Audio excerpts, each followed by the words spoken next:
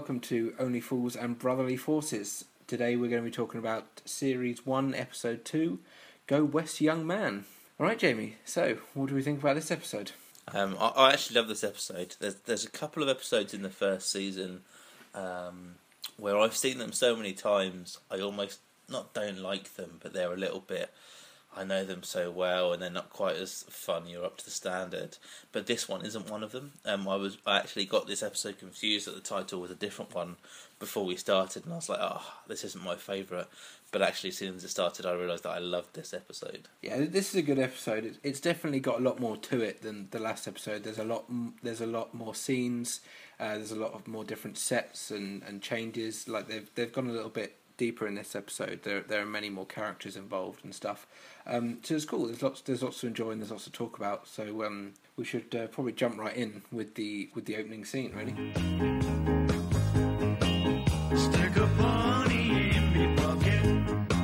I'll fetch the suitcase from the van. This episode actually got the least amount of views from the entire series, which is interesting because I think it's one of the stronger episodes. Yeah, definitely. Yeah, I guess you're always going to get more maybe for the first one, and then maybe people weren't convinced, so they just drop straight off and then maybe start to come back again. I think this one should have convinced them. This is a very classic, great episode. So yeah, scene one. Yeah, we actually open in the exact same way we opened the first series. I don't know if you noticed this. It's again comes up with a close up of the two tellies and pans out from there. 100. I don't know if they ever do this again. I'd never noticed that they did the same thing twice before. I don't know if I'm really intrigued to see if they do this with the next episode. I don't remember this being a thing. I think it happens more than once. I'm sure the TVs get utilised.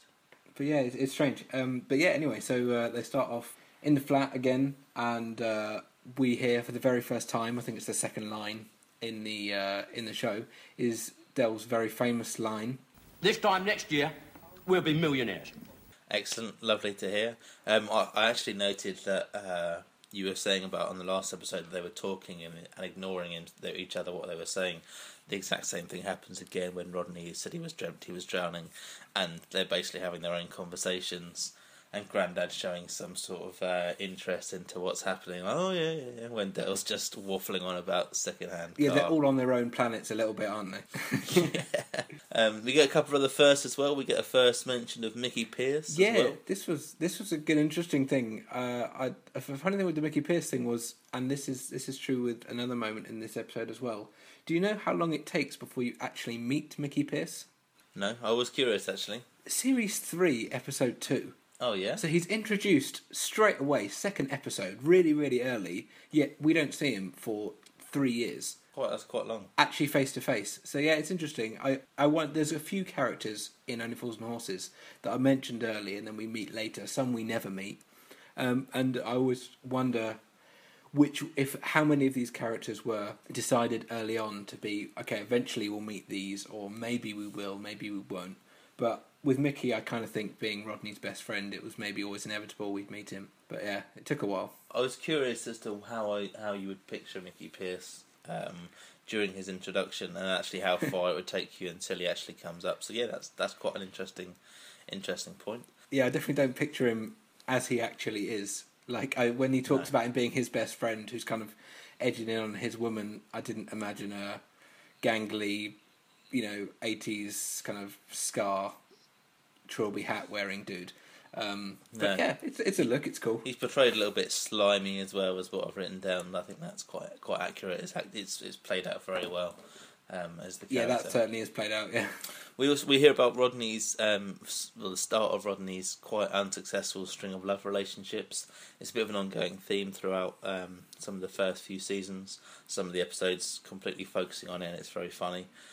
So that comes to light, and obviously Del goes on the wind-up, mentioning that he saw him dancing with Mickey Pearce.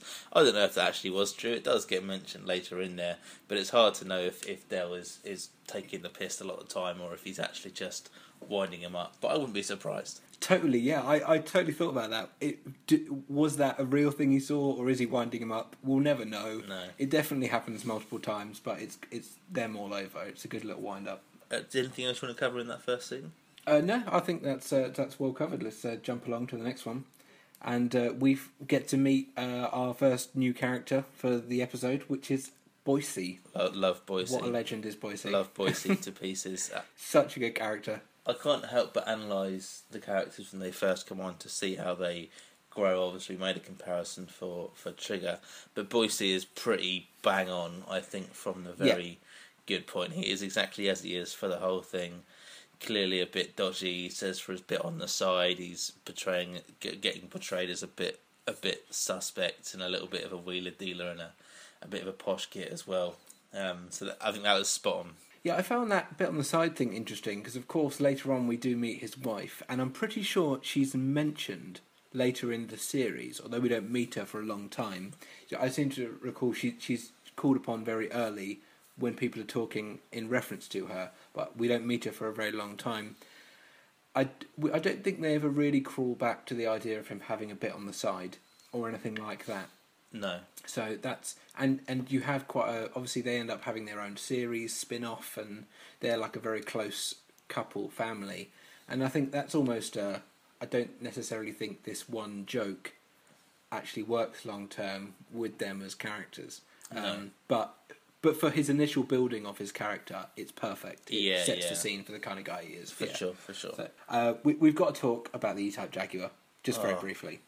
Beautiful car. What a car! We don't want to get hung up on cars, but I mean we're both pretty good fans of Jags. Our father had quite a few, and it is a beautiful piece of machinery. Yeah, it's great. I mean, okay, so they're there to buy a car, and the one they're buying is, I mean, basically a chassis and lots of things that are broken. And they end up idolising this E-Type Jaguar and agree to take it home and store it, so to hide it from Boise's bit on the side. Now, the next scene is them taking the E-Type Jag away and hiding it in the garage, while Rodney then nearly crashes the very dodgy car that they actually stole. I noticed this garage, we see, I think, 3 different garages in the whole time of Only Fools and Horses. This garage that they put the car in, there's nothing else in it. No, the one much later that I recall from one of the episodes is much larger. Obviously, we see it right at the very last initial episode. We see it, and that's quite large as well. Yeah, I mean, there's the one from It's Only Rock and Roll, which is massive. Yeah, that's the one I was thinking That's about. really weird. Yeah. You never see that again. It's just some massive, it's almost like a mini warehouse. And then they go back to the other one, which you see throughout the later series 8, 9, or whatever they are. But yeah, I thought that was sort of a vaguely interesting thing that they keep changing and never really talk about. But anyway, so they bought this car, and they instantly, after paying 25 quid for it, decide to try and sell it for 199, having changed nothing but removing the oil warning light, so you can no longer see that its oil's dodgy. Oh, they've polished it up a little bit. It's looking quite clean. Rodney's done a good job. Yeah, he's polished it. Yeah. What I think is very funny in this is it's actually a huge repetition of the physical comedy again. So you get the guy come along chesting the shocks, and again Rodney spills his tea, which is a complete repetition of the physical comedy of the first episode. Yeah, the exact same joke. Which I think is beautifully British to have bit tea being spilled twice as a funny gag in 2 out of 2 episodes. Yeah, I think it's something that all Brits can relate to. I mean, you can't go wrong with spilling of tea. I mean, it's a safe gag. So yeah, I'm sure this is one of those trivias that most people have noticed because it's so obvious. Is of course the Aussie bloke who's buying the car off them in this episode is the same bloke who turns out to be Jumbo Mills, Del Boy's old friend who moves to Australia, in the episode entitled Who Wants to Be a Millionaire, which is the reference to this time next year we'll be millionaires. So that's a slightly interesting crossover. I tell you what I thought was quite funny, and I had to look into, because he's an Englishman who's gone to Australia in that episode. In this, he plays an Aussie, and the actor is a guy called Nick Stringer. I was curious if he actually was any Australian, and he isn't. He's he was not. Born in Torquay. No, couldn't be less Australian. Born in Torquay. He actually also had a very small part in Goodnight Sweetheart. He played an undercover police officer. For anyone who doesn't know Goodnight Sweetheart, I imagine most of you do. It was another series that Nicholas Lyndhurst was in. Played a time-travelling person, basically. Won't go too into that. But had a little bit in that. But yes, very, very English. I'm not sure why the Australian part, but I think it's just something else to make some jokes on. Yeah, it's weird that they brought him in twice to do an Australian accent, which made it so obvious that it was the same person to everyone, because it's only 2 times in every 100 episodes there's everyone Australian. It's weird that you get the same actor who's not even Australian to do it. That just seems like a very weird casting choice. I don't Maybe it's just on his CV and repertoire, can do Australian accent. Yeah, I think it's a bit like breaking the fourth wall a little bit when you have the same character come back and it's so obviously the same character. I don't know, I think it's a bit naff, but whatever, we'll let them off. Yeah, we're talking about early, well, kind of the crossover, but early 80s. I mean, I'm not that fast. If anything, it's charming because it's a little bit naff. Naff, yeah, yeah, it's got kitsch almost. Cause if you are the best, but you don't ask questions, then brother, I'm your man. But we'll dwell a bit on this car, because I found that there seems to be a big split here between Del Boy and Rodney, and this kind of thing does come up a lot, where Del Boy is dodgy. We all know he's a little bit dodgy, breaks the law a little bit, but where Rodney feels he's going over the line and Rodney tries to be all high and mighty, this car is the first and very good example of that, because Rodney believes it's a death trap, it's just unsafe, nothing on it works. And Del Boy's just like, oh, come on, it's all fair game, bought a scene type thing. This is an interesting dynamic that comes up many times, and obviously Rodney always tries to play the 80s student of being very socialist and all that kind of stuff, but he can never see it through. No, he just wants money more. Exactly, and there's the joke where he goes, That is your handful of silver, Del. That is nothing more than blood money.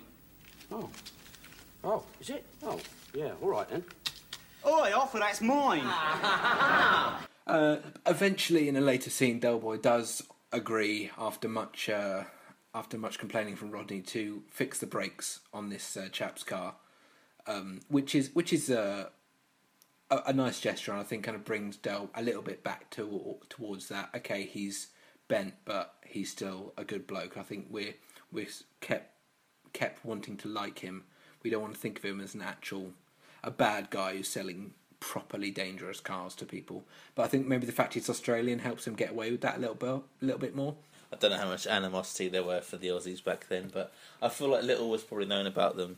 But we also get a little French phrase from Del as well. I thought it might be interesting just to have a wee translation of some of these French phrases, just so we can all learn a little bit of French, but also understand the randomness of some of the things that he comes out. So that what he quotes in this is as follows. It's beautiful though, isn't it, eh? Beautiful. What do you think? Sonnet lumière, wouldn't you say? Which anyone who speaks or understands French at all, it's quite easy to understand. It's sound and light. So he's saying this car is very sound and light. It's not its worst, quite frankly. They're going to get worse. They're going to get worse later in the episode. But yeah, so they've sold the car to go back to the flat. I don't know why, but the poem here, we'll quickly play it. As I was walking through Earl's Court, into a pub I was lured, where a nosy pom said, "Where you from?" as I downed the amber fluid. I said, "Get it straight, I'm an Aussie mate, and I'm fixin' to get plastered. But the beer is crook and the birds all look like you pommy grandad." It's great. I always loved it. I always thought it was just a fun little thing. It's never anything he does again. I don't know.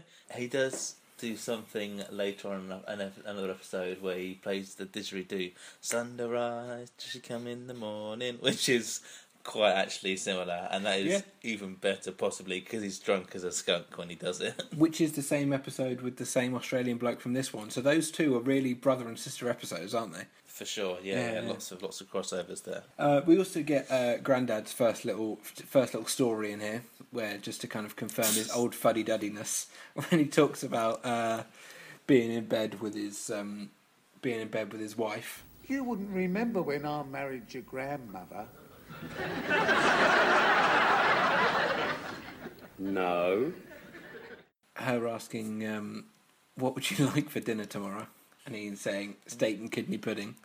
Yeah, we'll talk about Grandad more as in some of the more Grandad dominant episodes, but I think they're very slowly building him up. I mean, he hasn't had a lot to do, but I feel like every line he's had is pretty much been gold. Yeah, I think at the moment he's just part of the furniture. Quite literally in these first episodes. I don't think they've sort of decided what the gags are going to draw on. Later on, we know him for so many things. I mean, he's only really in the first, I think, 3 seasons. Yeah, 3 seasons, 18 episodes. Yeah, but very quickly we get an understanding for some of the things that he's famous for, which we'll touch on more when they show themselves. But anyway, so we go on to this past this stage. Rodney is now doing the socialist thing, and then basically trying to convince Del to come along clubbing with him because he hasn't got any money. And actually, one of my favourite parts of this, although not my favourite gag, is this one here. Yes, you have. We can take Boise's E-type Jaguar. The Jag? Are you sure, Del? What, upon your shoulders be it, son? Let's go. Rodney? Absolute great gag, very, very funny. Rodney's obviously thought about this, showing some of his intelligence and a myriad of misdirection. And Del's just like, yes! And he's like, oh, hang on. Well, yeah, I mean, I touched on this very shortly last episode, like, Rodney is sometimes the intelligent one. Like, he's meant to be the book-smart one. And this is the first time we see him kind of trick Del and get the upper hand. So it's good fun. And you do occasionally see him do that in this kind of underhand way. But obviously Del Boy spots this one straight away. But it was effective. And before you know it, they're heading up west on the pool in the E-Type Jaguar. Where it all comes from is a mystery. It's like the changing of the seasons and the tides of the sea. Which has got to be a great thing to have done in 1981, rolling up west in a Jag. Especially in Del's, how do you describe it in a later episode? Like a yacht sailing across a sunlit, a sunset or something, when they look at his plumage, looking rather suave and debonair. That outfit is amazing. It's really like Miami Vice-esque, like bright red shirt, white tie. I think the only thing they missed, and I looked for it because I don't think you see it in the first scene with him, he's not wearing white shoes, which I felt would have really finished off the outfit. I was looking for white leather shoes, and that would have been great. But it's still brilliant. Medallion, I mean, he is someone else. But yeah, so they go up west, and they find themselves in a grotty little, they call it club, but it's kind of like a ropey wine bar looking place. At the ripe old time of 7:30 in the evening. Which is a ridiculous time to be hitting anywhere, quite frankly. We get another little great French phrase, where he beckons the waiter with garçon, la petit pois. Which I'm sure a lot of people will know. Yeah, I mean, garçon, means. waiter, la petit pois, calling him a P. Very weird. And then straight afterwards, when he replies in French, the waiter, and this happens a lot, when Del speaks French, and someone tries speaking French to him, and Del Boy gets completely stuck. Do you know what he replies with? Jawohl. Jawohl. German.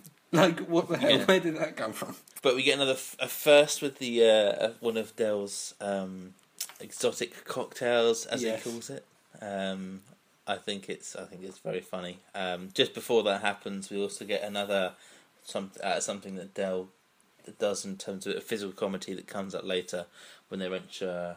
He says Roger Moore drank one of those, and the gay guy goes, "Oh, I wouldn't put anything past her."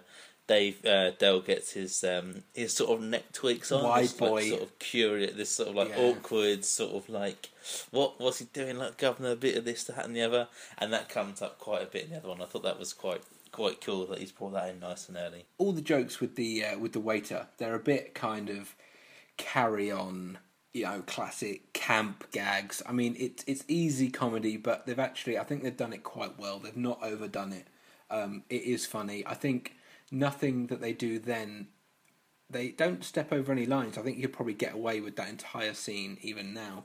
The only thing I thought was ever so slightly, he called him a bandit. Oh yeah, I tweaked that. And dancing our backs to the wall. It's just on the cusp. Yeah, that's probably getting when he starts to have that kind of fear of him, and that's a bit dodgy. That cocktail, the Caribbean Stallion. Can we just quickly list off how Del Boy describes it? By all means. What you want is, you want a shot of tequila and a shot of coconut rum and one of creme de menthe. Then you want just a smidgen of Campari with the merest suggestion of Angostura's bitters, right? You top that up with fresh grapefruit juice and you shake it. Do not stir, right? Pour that slowly over broken ice, garnish with a slice of orange, slice of lime, your occasional seasonal fruits. Top that off with a decorative plastic umbrella, 2 translucent straws, and voila. It sounds a little bit brilliant and a little bit horrendous. I mean, I'm not completely unknowledgeable with cocktails, but it sounds like a tequila sunrise on ecstasy. It's just... I want one. I'd have one. I actually thought the only thing I don't have in my cupboard is Campari. Otherwise, I would have tried to make Cool. it. Make it. Tell me what it's like. I'm sure you can find some Campari. And that obviously brings on a different, great gag as well when he goes through all this ages and goes on with this for ages, and then Rodney just goes, "Half a lager, please." Yeah. This is also, we get another first here, which has come back to many times, which is Rodney's, let's call it a fetish, let's call it what it is, let's call a spade. Rodney's fetish for uniforms, more specifically policewomen, which gets him into all sorts of palaver in future episodes. But in this one, I mean, the way Rodney describes it as he was trying to dress up his girlfriend without her knowing. Like, without her realising. This is unbelievably brilliant. Like when he's describing through it as well. Yeah, like buying her the different parts at different times, like she's never going to twig. It's the weirdest thing. It's so weird. Well, fast forward a little bit on that when we know what happens. They'll end up going to chatting to a couple of birds, and they turned out to be a couple of geezers. What I do really like at the end of the scene is Dell completely smashes his drink. I don't know if you noticed it, but he lugs it so quickly. Smash, smash, smash, chug, chug, chug, and that's it. They're out of there. One other thing, did you notice the price of the drinks? Was it like £3 he said he gets it for, and it was £5 or something? It was £7. £7 for a cocktail and half a lager. That must have been loads back then. I mean, that's not completely ridiculous now. He bought the car for £25. Yeah, that's true. But yeah, that's. I mean, you pay £5 for a cocktail in some places and £2 for half a lager in some places now. I mean, that must have been crazy money back then. No wonder he went mad. It was a classy establishment. Yeah, in the West End of London. I'm sure it's on a different level, but yeah, I found that kind of comparison interesting. But anyway, so into the next club where they're hoping to have a bit more success. Coming to the club, we've got a nice tune that's sort of becoming of the era. Nice little bit of disco. Love that tune. It's a little bit 70s throwback, but I guess it is only 81, so we're still just off the back there. But this place is very like disco. Everyone's wearing white. They're dancing. Bit of disco in the background. It's great. Love it. Bit of like I don't think we ever see a scene like this again in the whole series of that kind of like 80s club thing. So that was cool. A nice little moment.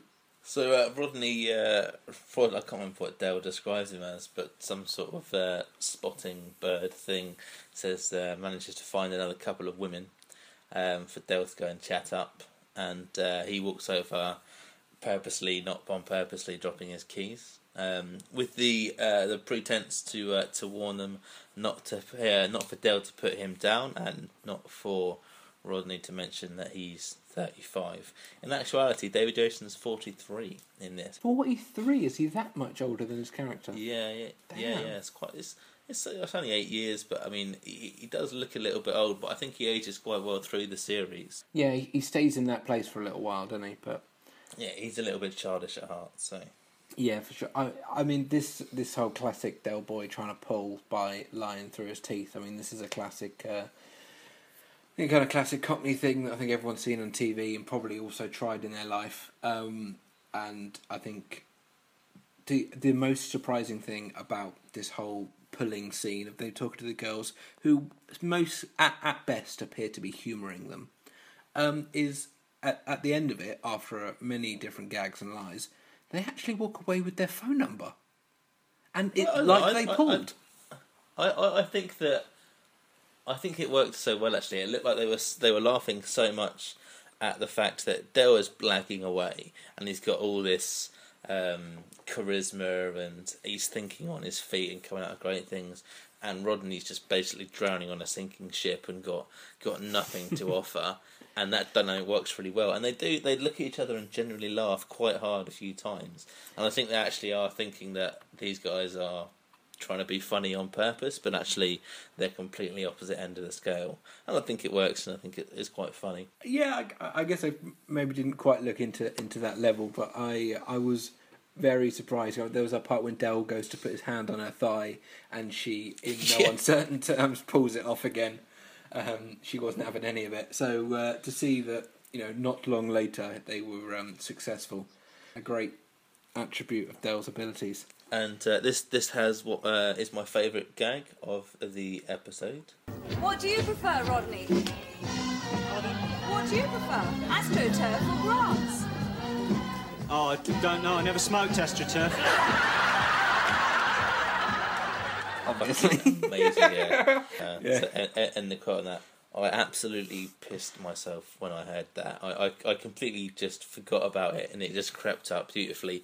And it's so funny when you can quote pretty much the whole episode, and you forget something so brilliant as that. It's so it's like a little present. It gives again and again and again. I think one of the things with jokes like that is now there is many of these jokes in the series. We actually have not had many so far, but I know there's many more that come where. At the time when I first watched it, in fact, the time when we used to watch it so regularly, I wouldn't have got these jokes. I think that's a thing that I notice a lot when they talk about things like some of the sex references, but certainly the drug references and stuff like that. When I was first watching this at a very young age and even kind of sort of preteen, I mean, this thing was kind of going way over my head. So you come back and you get so many more. There was enough gags in there for a child, but then you watch it again and it's just layered, like any good series should be. For sure, there's actually a bit that I noted that we didn't touch on earlier. I'll only rewind for a second. The bit in the flat when Del says to Grandad to go and get a crate of odour eaters. I had no idea what odour eaters were, and I thought it was generally some sort of food or something when I was a kid. Yes. And most people will know that they're essentially like an anti-odour, they're spray or insoles or whatever. But and the way he says, "Oh yeah, I've heard they're good," like it does sound like food, and then it's funny. You don't even have to go back too far, and then you realise that it's just another layer to the joke again. There's quite a few topical jokes there sometimes as well, references to people that haven't really stood the test of time and no one really knows who they are. So obviously some of these jokes can be difficult if you weren't around at the time, but there's very few. This whole thing I think still ages. I think this is another episode that has just aged brilliantly. And we'll just quickly round it off with... So they leave the club and they've managed to get these girls' numbers against all the odds. And they get crashed into by the Aussie in the car they sold to him. I think the first classic moment here is obviously Del Boy straight away blames Rodney. Even though Del was driving and the guy in the back went into him. So of the three people involved in this crash, the only person who has no responsibility is Rodney. Yet Del Boy turns straight to him. I noticed when they go to the outside shot of the two cars, you can see they've been parked ever so closely together, but there is 100% no damage on that Jag for obvious reasons. No, I would imagine not. Yeah. He's the one was driving me berserk. Why do only fools and horses work? La la la la la la la la la. And it's an interesting story actually from the David Jason's autobiography. This Nicholas and Hurd and David Jason got on really, really well, and they kind of bonded very early. And one of the things they bonded over was actually the car. And before this particular car, and before filming this scene, they agreed with the people on the show to actually be able to go out for a little bit of a drive with it. So they went out cruising for like 20 minutes or something and got lost. Oh, really? Because they were just driving, hearing about the car, and they nearly completely screwed up the whole scheduling of the episode because it took them so long to get back again that everything was just a complete mess because they got lost. Oh, brilliant! Because they were just making jokes and driving around in the E-Type Jaguar, which just sounds like a great place to be. I could totally see it happening, driving around the streets of London. It'd be great. But yeah, I mean, the close on this episode for me is a tiny bit dissatisfying. I mean, it's a gag, of course, and there are a few episodes where they do this, but I never like the episodes that aren't kind of wrapped up. Of the Aussie goes running after them as they kind of run off into the sunset. But if you think about it here, you've got someone running after him to beat him up. You've got Boise's wrecked E-Type Jaguar sitting in the middle of the street. None of these things are ever called back to. And I would have liked it. I think you take this far too seriously. That's a very serious comment. I know it's a sitcom, but I would like it if it's an opportunity almost for a joke, because they do sometimes refer to old things. I'm amazed Boise never brings up that time that Del Boy ruined his Jag. Like, you'd think that's something that would come up. I think that happens quite a lot, though. I think part of the thing about Only Fools and Horses is almost all episodes do work very independently. A lot of storylines don't follow on. Obviously, we have people like Girlfriends and stuff coming in, but they are either they're starting and finished in half an hour or later on a bit longer, and I think they're quite good at that. They fit in this thing where they try and succeed and fail most of the time, as we spoke about. And I think it is generally wrapped up. Sometimes it's closed off very nicely and we find out what's everything that's going on with everyone at the end. And then sometimes it's just left on like a slapstick sort of outro. Like that is a little bit slapstick, almost like Benny Hill again or whatever, like people running around. But sometimes it's just like that. I think that's fine. I don't think you can think too seriously into that. Well, you can. Yeah, I know it's a sitcom and not a drama, but I think one of the things that, especially in the later episodes, Only Fools does so well is when they do begin to get those kind of running story arcs through multiple episodes and whole series. But that is definitely a development that happens later, and it's clear to see that isn't a thing from the start. But yeah, so that's basically our episode. Yeah, I like I said, I do love that episode to pieces. I think it's got a nice story. It goes all over the place. We get a lot of things that we don't get in other episodes from the future on, and I think it's a very, very funny episode. Yeah, I think it's good. Loads of firsts that are constantly called back to. Will definitely point out every single time they come back to some of these things. And like we said in the last episode, I love how so many concepts were thought, so many things you think of as being essential parts of Only Fools were there so early on. Like, these characters were so fully formed, and I think it's awesome. But yeah, looking forward to more firsts. And we'll catch you for our next episode. What is our next episode? We were going to introduce it. Oh, yeah, our next... Do you know what? Once again, haven't checked. We're getting very, very bad at this. Yeah, so the next episode is Cash and Curry. Cash and Curry, not Cash and Curry. Cash and Curry, yeah. Definitely not what I think is going to be one of our favourite episodes, watching back from the first series. Maybe not one of the ones that's aged as well. There's obviously some lots of minorities issue and stuff like that in this episode, so it's going to be interesting to see how that's changed. But I'm looking forward to it. So yeah, tell your friends and family, anyone that you might have watched it with as well. I'm actually enjoying doing this podcast even more than I thought I would. So hopefully there's going to be many, many more episodes to go, and we can all enjoy it together. We'll leave you now with one tune from the episode, which we might do a bit more of moving forwards. It's a great little disco tune. I hope you enjoy it, and we'll catch you for our next episode. See you then. Thanks as always for listening to the podcast. If you'd like to get in contact with us, you can find us at Facebook/OnlyFoolsBrothers. Twitter, we are there at OnlyFoolsBros. Or you can send us a longer email at onlyfoolsbrothers@gmail.com. If you want to be absolute legend, you can drop us a review or a comment on whatever your preferred podcast platform is. I would really appreciate it. Thank you very much.